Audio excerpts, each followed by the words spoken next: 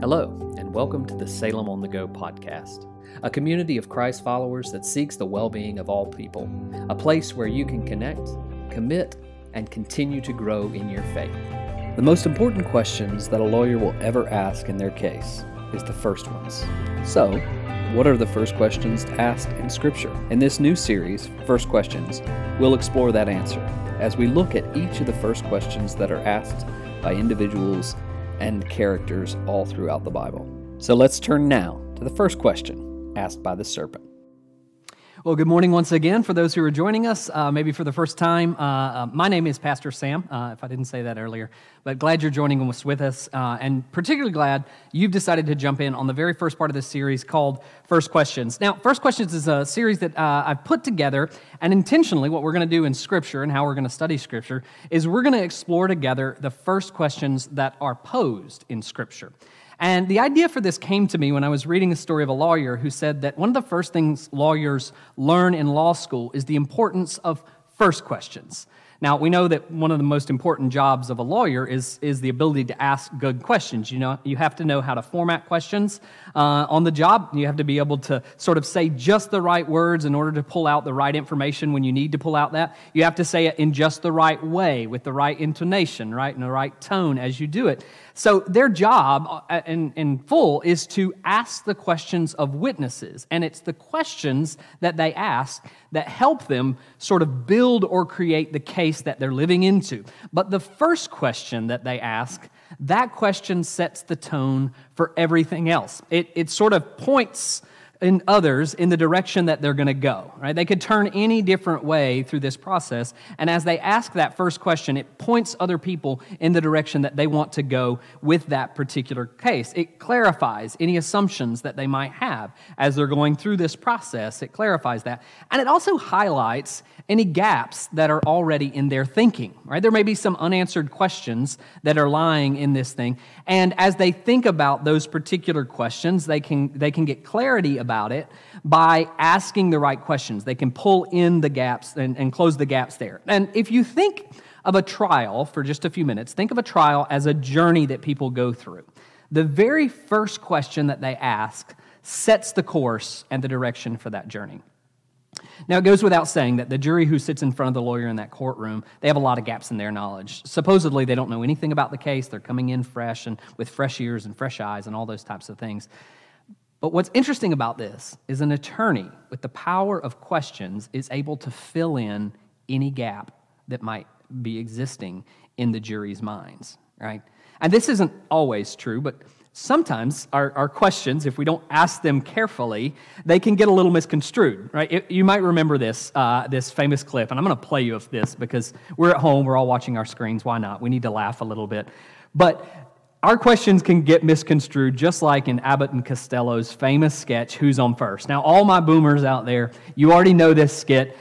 Maybe if you're a millennial or a Gen Z, you don't know this skit as well, but I'm going to play you a clip because I think it's just a classic way of offering this. You know, they made this, I think, the first radio broadcast of this in 1938, so it goes way back, but they kept doing this over and over again because the idea of a misconstrued or a misaligned question so landed with people. So take just a couple minutes and let's watch a clip of Abbott and Costello's famous Who's on First? Let's see now, we have on our team, we have Who's on First, What's on Second, I Don't Know's on Third. That's what I want to find out, the guy's name. And then, That's what I want to find out, the guy's name. I'm telling you, Who's on First, What's on Second, I Don't Know's on Third. Now, Abbott, you going to be the manager of the baseball team? Yes. You know the guy's names? Well, I should. Well, you tell me the guy's names on the baseball team. I say, Who's on First, What's on Second, I Don't Know's on Third. You ain't saying nothing to me yet. Go ahead and tell me. I'm telling him. You ain't said nothing yet. Go ahead and tell me. Who's on First, What's on Second, I Don't Know is on Third. You know the guy's names on the baseball team? Yes. Well, go ahead. Who's on first? Yes. I mean the guy's name. Who? The guy playing first. Who? The guy playing first base. Who? The guy on first base. Who is on first? What are you asking me for? I don't know. Now, wait a minute, I'm asking you who's on first. That's his name. Well, go ahead and tell me. Who? The guy on first. That's it. That's his name. Well, you ain't said nothing. I ain't asked you nothing. You did. You know the guy's name on first base? Sure. Well, tell me the guy's name on first base. Who? The guy playing first base. Who is on first, Lou? What are you asking me for? Now, don't get excited. I'm saying who... I'm asking you a simple question. Who's on first? Yes. Well, go ahead and tell me. That's it. That's who? I'm asking you, what's the guy's name on first base? Oh, no, what's on second?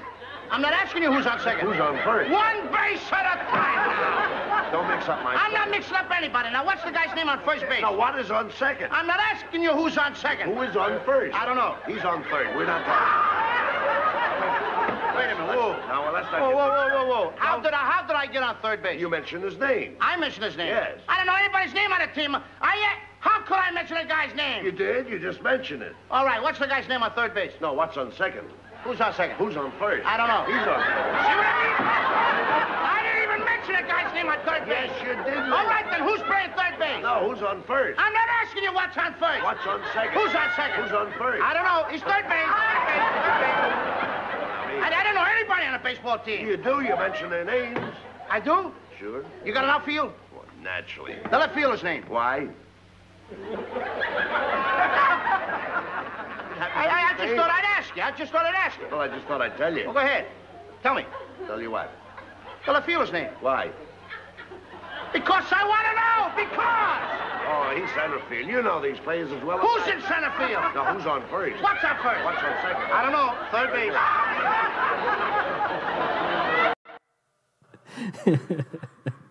Now, this of course, if you want to watch the full clip, go find it on your own time. I'm not putting it in the feed because you'll spend the next 7 minutes just watching that. But this clip right here is, of course, the power and the curse of questions in our world. If a question is not asked in the right way, with the right tone, with exactly the right emphasis, there could be a lot of confusion, just like you witnessed just a minute ago. However, if a question is posed in the right way, with the right intonation, at the right time, it can build bridges of connection and meaning in our information-driven world. And this is what's important, because in the world that we live in, you and I know this already, information is everywhere. You have more information at your fingertips than any other generation in history. There's no other generation out there where I would have said, hey, if you want to see the rest of the clip, just pick up your phone or open a new tab in your window. But you can do that. You can find that clip. You can find any other Abbott and Costello memorabilia or skits out there. You can do that in a moment, because we live in a world where we are information driven and there's an information overload, right? In past, preachers like myself and teachers, we could just rattle off information and you would just blindly accept it as fact, but not anymore, right? In fact, I don't even need to give you as much information anymore, because you can go out and just find the information. You don't need me or anyone else for information. You can find it, you can absorb whatever you want. And in the past, we had this whole institutions that were set up merely for the transfer of information, merely to pass on information from one age to the next. But that age is past. That's not where we're living. That's not what we're living in. Institutions now that are built on just the mere transfer of information are completely irrelevant, because we don't need information anymore. We need interpretation. We need help interpreting what's going on in the world and how to live with that. We need to know what to faithfully do with all the information that is now in front of us. We need to know how to properly tell the story and put the pieces of our world together. What that ultimately means is we need help interpreting what's going on in the world. And interpretation is that thing that empowers us to live well. In light of all the information that is around us, it helps us in that particular way, put all those pieces together. Interpretation brings order, as I would say, into a world of chaos, into a world of disorder. All right, if order is the thing that was ultimately there in the very beginning of all creation, what happens is God gives us a way to bring back that order in a world where there is disorder. And questions in particular help provide the structure that we need that is often missing in the world. And that's what I've discovered about questions. Good questions actually help us through this process of interpretation. And they help us in a couple of ways, and I'll try to bring these up for you. But the first way that questions help us, number one, questions help us begin with humility.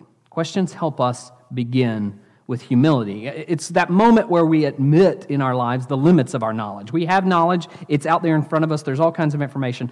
But humility, seen through questioning, is this place where we admit that there are certain limits, and we start to exercise the fruit of the Spirit in this zone. In fact, the humble path, according to Solomon, is the path of wisdom. That's why I love this proverb. Proverbs chapter 11, verse 2 says it this way. It says, when pride comes, then comes disgrace. But with humility, well, wisdom comes with that. Wisdom follows humility. Wisdom comes with that. Solomon, the wisest person to ever live, his wisdom is not connected with the depths of his knowledge. His wisdom is grounded in his humility. That's where it's found. And humility is on full display when we lead other people with questions. So, questions help us, first of all, begin with humility, but second of all, questions invite, and this is the second part, questions invite others into our journey. No one person will ever have the full truth at their disposal. Again, a wise guy like Solomon here, he's the one who says this in the very same chapter. If you read on down with me, in verse 14, he says it this way. He says, "When there is no guidance, a nation falls, but in an abundance of counselors, there is safety." Right? So social deconstruction comes to any society that fails to value the wisdom of community.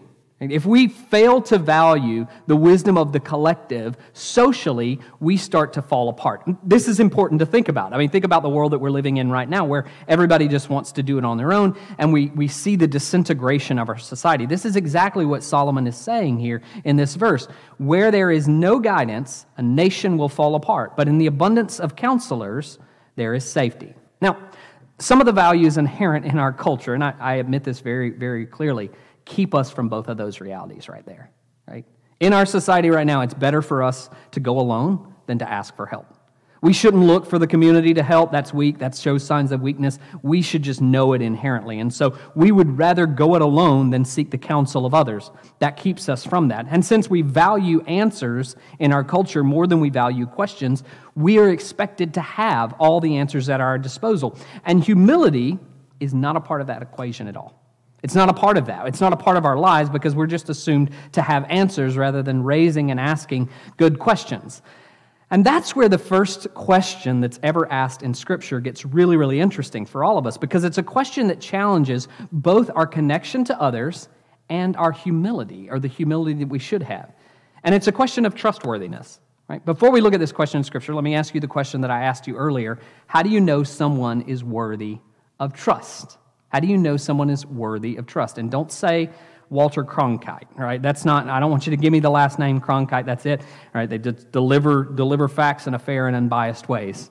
I know in the past that might have been through, someone was trusted because of their position, right? It could have been a government official, could have been law enforcement, it could have been pastors, right? Because of the position that a person holds, we were able to trust them.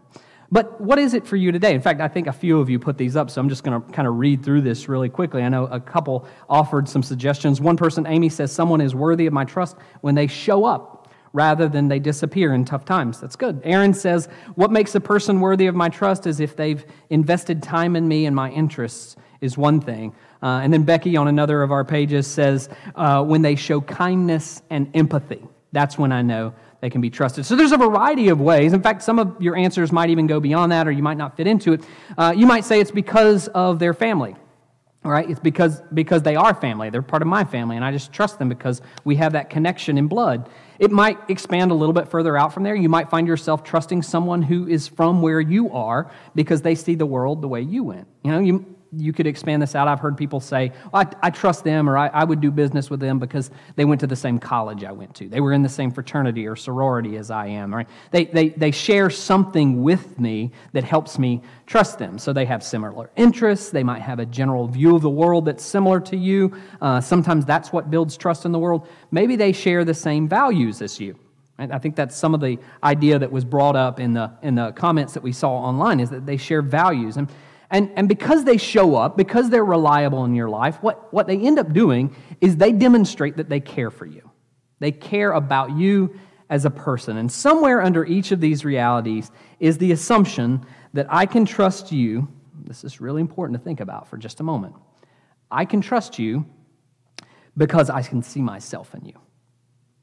I just want that to rest with you for just a minute. I'm not saying this is the right way to approach it, but whenever we think of what it means to trust another person, part of what we're saying is I can trust you because I can see myself in you. And this is a reality for all of us. And as I said, I'm not saying that's correct. I'm not saying that that is how it should be, but that is the world in which we are currently living. We're built to trust ourselves more than anyone else. We trust our intentions. We trust our goodwill. We trust our actions. We trust our words. We trust our thoughts. We are built and wired to trust ourselves. And if anyone looks like me, acts like me, speaks like me, comes from the same place as me, I can start to trust them as well. We're built to trust ourselves more than anyone else, and so I can trust you because I see myself in you. And while this may be the reality that we face, I don't think it's the reality that God wants for us. I don't think it's what God wants for us. It's a skewed view of reality. And to use C.S. Lewis's language that he often used, it's a bent reality or a slightly bent reality. It means that as we're thinking through this, it may look like a straight arrow, but it's just turned a little bit. And if you let that arrow go, it's just going to turn off course slightly as it goes. And the first question that we see in Scripture is the question that actually started us down this twisted path of our reality where we wouldn't trust anyone else. And it didn't come from God. That'll come next week. And it didn't come from Adam and Eve. It comes from the serpent. The wiliest and craftiest of all of God's creatures, it comes from the serpent. And the serpent utilizes, in this opening section of Genesis, the power of a question to disrupt every single human relationship. In fact, we see this taking place in the 3rd chapter of Genesis, right at the very beginning in verse 1. It says there, and we'll bring this up on the screen for you, "Now the serpent was more crafty than any other wild animal that the Lord God had made. And he said to the woman, 'Did God say you shall not eat from any tree in the garden?'" He asked, this is the core of the question, "Did God tell you you couldn't eat from that?" Right? Are you trusting that what God said is true? Are you trusting that He's good? And with this single question, what the serpent does in that moment is he introduces the idea of suspicion into relationships. Did God really keep this from you? Why would God do that? The first question in all of Scripture is a question that challenges God's goodness. Is God really as good as He says? Is He worthy of your trust, or is He trying to keep something that would be good for you away from you? Is He really for us? Is He really with us? And if He is for you, why would God want to keep that blessing away from you? Why would God do that to you? And it's just the tiniest bit of suspicion that the serpent introduces, but it's that suspicion, that seed of suspicion, that slowly starts to deteriorate the foundation of the relationship that God had with human beings and that human beings had with each other. And what's interesting about this is neither logic nor experience can overturn the damage of this question. In fact, over the next few verses, you can see the woman, Eve, introducing logic back into it. The woman answers in a very logical way. She tells the serpent the rational response of why God would do this. She says in that moment, "We may eat of the fruit of the trees in the garden, but God said, 'You shall not eat of the fruit of the tree that is in the middle of the garden, nor shall you touch it, or you shall die.'" She just gives the serpent exactly what God had said. This is the logical, straightforward explanation of why this would happen. And of course, in the face of a logical response, the serpent offers a logical response in return. And here's what he says, "You will not die, for God knows that when you eat of it, your eyes will be opened, and you in that moment will be like God. You will know good and evil."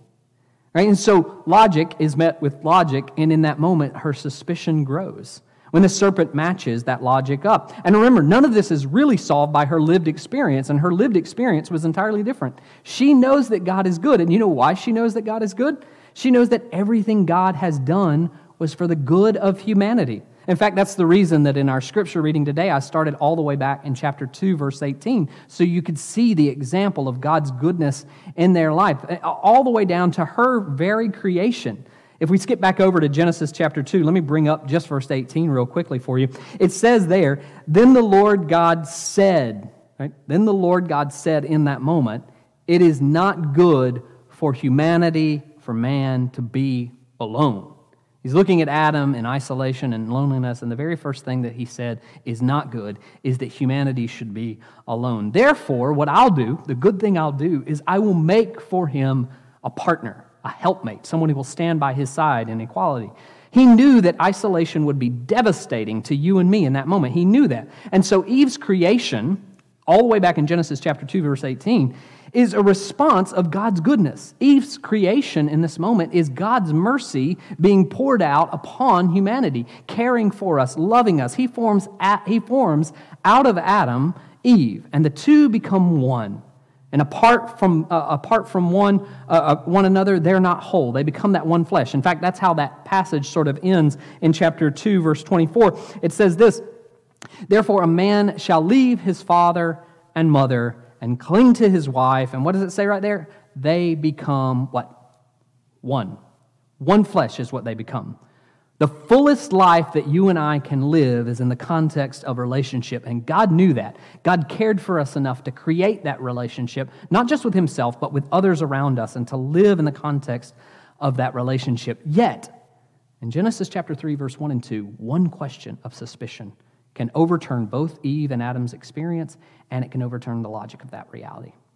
And most of us have experienced that reality at some point in our lives. There's this moment where suspicion rises in our relationships, and we see everything differently. We see every action differently. We see every behavior differently, and we interpret the past in a different way. In fact, I see this in couples who are experiencing the struggle of marriage that's maybe moving towards divorce slowly. I see this over and over again, that one of the problems that has arisen in their relationship is a lack of trust. They're suspicious of every activity, suspicious of every move, of every engagement, of every encounter, of every relationship, of every text, of every comment, of every word that comes out. There's a suspicion that overshadows that relationship. And the suspicion doesn't just settle in the moment, but the interesting part about it is that suspicion goes back historically. And so the spouse, one or the other, would start to question every action and activity in the past as well. But at the end of the day, that one moment of suspicion is what taints every other relationship. It taints that one core relationship, and it taints every relationship that person will ever have. And this is exactly what happened in Genesis chapter 2 and moving into Genesis chapter 3, is one moment of suspicion, one question of suspicion deteriorated every relationship in humanity's path. Relationship with God and relationships with others. And it's because we have this terrible habit of spreading our suspicion around like Eve did in the garden. Eve didn't just keep it for herself. Despite her experience, despite her knowledge of the truth, this question of suspicion actually caused Eve in the next couple verses to take the fruit elsewhere. You look at verse 6 and you start to see this. It says in verse 6, "So when the woman saw that the tree was good for food, and that it was a delight to the eyes, and that the tree was to be desired to make one wise, what did she do? She took of its fruit, she ate it." She didn't stop there. She didn't just take it in herself. But in the very next part of the verse, at the end of verse 6, "And she also gave some to her husband, who was with her. And he ate it. He consumed it." She sucked him in that moment into her own suspicion and doubt. And the perfect relationship that they shared with God in that space began to fade. And we see that at the end of this part of the story, this independence and this self-reliance led them to a moment of despair. Very different from the end of chapter 2. In the end of chapter 2, we see that they were naked and they were unashamed and they went around the garden. But by the end of verse 7, we see that they, at that moment, had their eyes opened and they knew that they were naked. And in response to that, they sewed fig leaves together and made loincloths for themselves. I don't need anybody. I don't want anybody. I got this. I could go at it alone. I'll be fine. And in the middle of this, we never realize that there's a better way. There's a better option. Now, next week, I'm going to talk a little bit more about what this better way is and the way that God steps in and provides this better way. But for this morning alone, I just want us to rest in the reality that challenges will always lie in our path. In terms of faith, this will be the biggest challenge that we face. Suspicion. Is God good? Does God care for me? Does God do what God says he will do? Is God with me and for me? And this is the biggest question that we will ever come to in the context of our faith with God and our trust in other relationships. It's a question of trust. Can you really trust that God is good? Can you trust that God's plan is best for your life? You see, the curse of our life, the curse that was passed on to us generation after generation, is this question of suspicion. That's where it comes. And that question of suspicion fills every single relationship in all of our life. And before you and I can ever proceed forward in a life full of faith, I think we need to wrestle with our suspicion. I think we need to wrestle that to the ground, and we need to start growing in the middle of that. We need to wrestle with our trust, and we need to find ways in our lives to grow in our trust of other people. So how do you do that? How do you actually grow in your trust? Do you develop that? How do we build trust and develop healthy relationships with God and with others? And that's where I want to leave you today. I want to offer you 2 suggestions that we can kind of go out with today. First one that I want to offer you is simply this. In order to grow in your trust, you need to lower your assumptions and you need to raise your questions. Lower your assumptions, raise your questions. I said already this morning that the curse of our life is that we're born into an inherent suspicion. We're born into a world where there is a gap between us and others, and instead of filling that gap with trust, we often fill that gap with suspicion in our relationships. We question God's trustworthiness, the trustworthiness of others around us, and we do this from the very beginning of time. And ours is where the assumptions begin. And so in order to dismantle that assumption, in order to dismantle that suspicion, rather, we have to practice humility necessary to ask the questions of others. Right? So we need to, for just a few minutes, we need to lower our assumptions. Lower the assumptions that we have of others in our lives. Lower the assumptions of others who are around us. And just start asking questions for just a moment. Practice that humility that says, I don't have all the answers about you, but I'd like to know. I'd like to know more. I'd like to know why you say the things you say. I'd like to know why you think the way you think. I'd like to know how you are seeing the world. And in order to do that, I have to practice enough humility to push down my own assumptions and ask those questions. Right? And so in that spirit of asking good questions and practicing that humility, that takes us to the second thing we need to do. We need to invite others in. Right? So lower our assumptions, raise our questions, and number 2, when possible, invite others in when you want to push them out. Invite others into your life when you want to push them away. And this is sometimes difficult. And the reason I think this is really difficult for a lot of us is because there are moments where those actions of another person have really betrayed our trust deeply. And we live with that. We live with the weight of that betrayal. We live with it all our lives. And it takes time to heal from that damage. And that's why I say when possible. That's why I wanted to address that on the front end. And let me say, in terms of when it's actually possible, that timing is going to be important in your life for this to actually take place. You're going to need to have the right timing, and part of having the right timing is perhaps pushing yourself to set a date. To set a date where you can look at it and say, you know what, I'm going to proceed forward with this relationship at this time and at this way, and I'm going to have that date. And for your own safety, for your own mental well-being and all those things, discover when that time is right, but don't hesitate to actually make time to do what's right. Don't give up. Don't give up on the relationship being able to heal and to be restored. And one of the ways we can do that is by setting the date. The second thing that I would like to offer there is this piece of safely engaging in human relationships often involves that we lower our expectations of others. And sometimes we're not able to engage in other relationships because our expectation of how another person should respond to us is much higher than they're able to provide, or maybe it's much lower than what they're able to provide. But we need to change our expectations. We need to be willing to let go of our expectations in this midst. So for you to have any relationship at all, it might mean that you change your expectations of that other person. Change what you expect from that other person and pursue the relationship with the person who's right in front of you. That's the most important part, to recognize that there is a person standing in front of you, loved, created, molded by God, and God is asking you in this moment to engage that person. Not the ideal version of that person that you've got made up in your mind, not the version that you wish they would be, but the person who's right there. Choose to engage them right where they are, not where you want them to be. And when we do all of this, we do these things, lower our assumptions, raise our questions, pull into relationships when we'd rather pull out, it's in that moment that I believe we can see our trust being rebuilt. The way I would say it is simply this: we can rebuild trust when we commit to questions over statements and commit to community over isolation. And that's where I want to leave you today.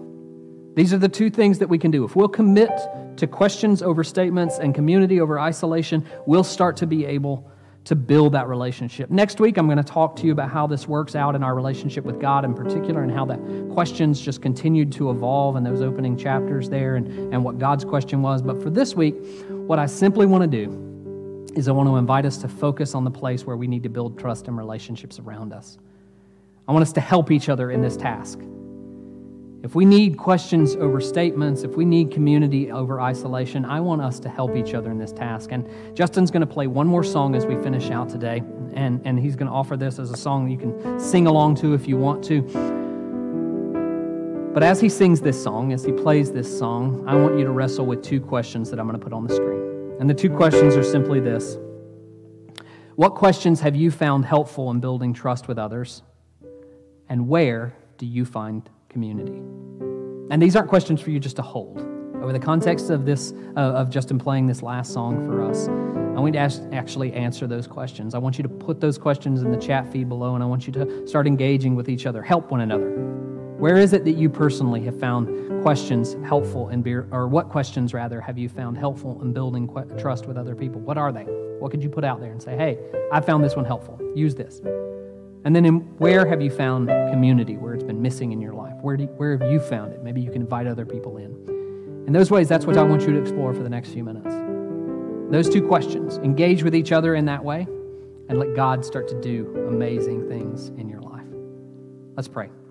God, I thank you so much for this moment where we can engage in these questions with each other. We can, for just a few minutes, wrestle with what it means to build trust. And sometimes it means that we practice humility. Sometimes it means that we step out of our isolation and we start engaging with others in more meaningful ways. And God, I just ask that over the next few minutes that you would help us through the context of our closing time of worship together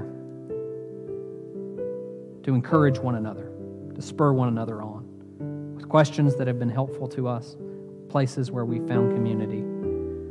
God, in all these things, we'll give you thanks. In Christ's name we pray.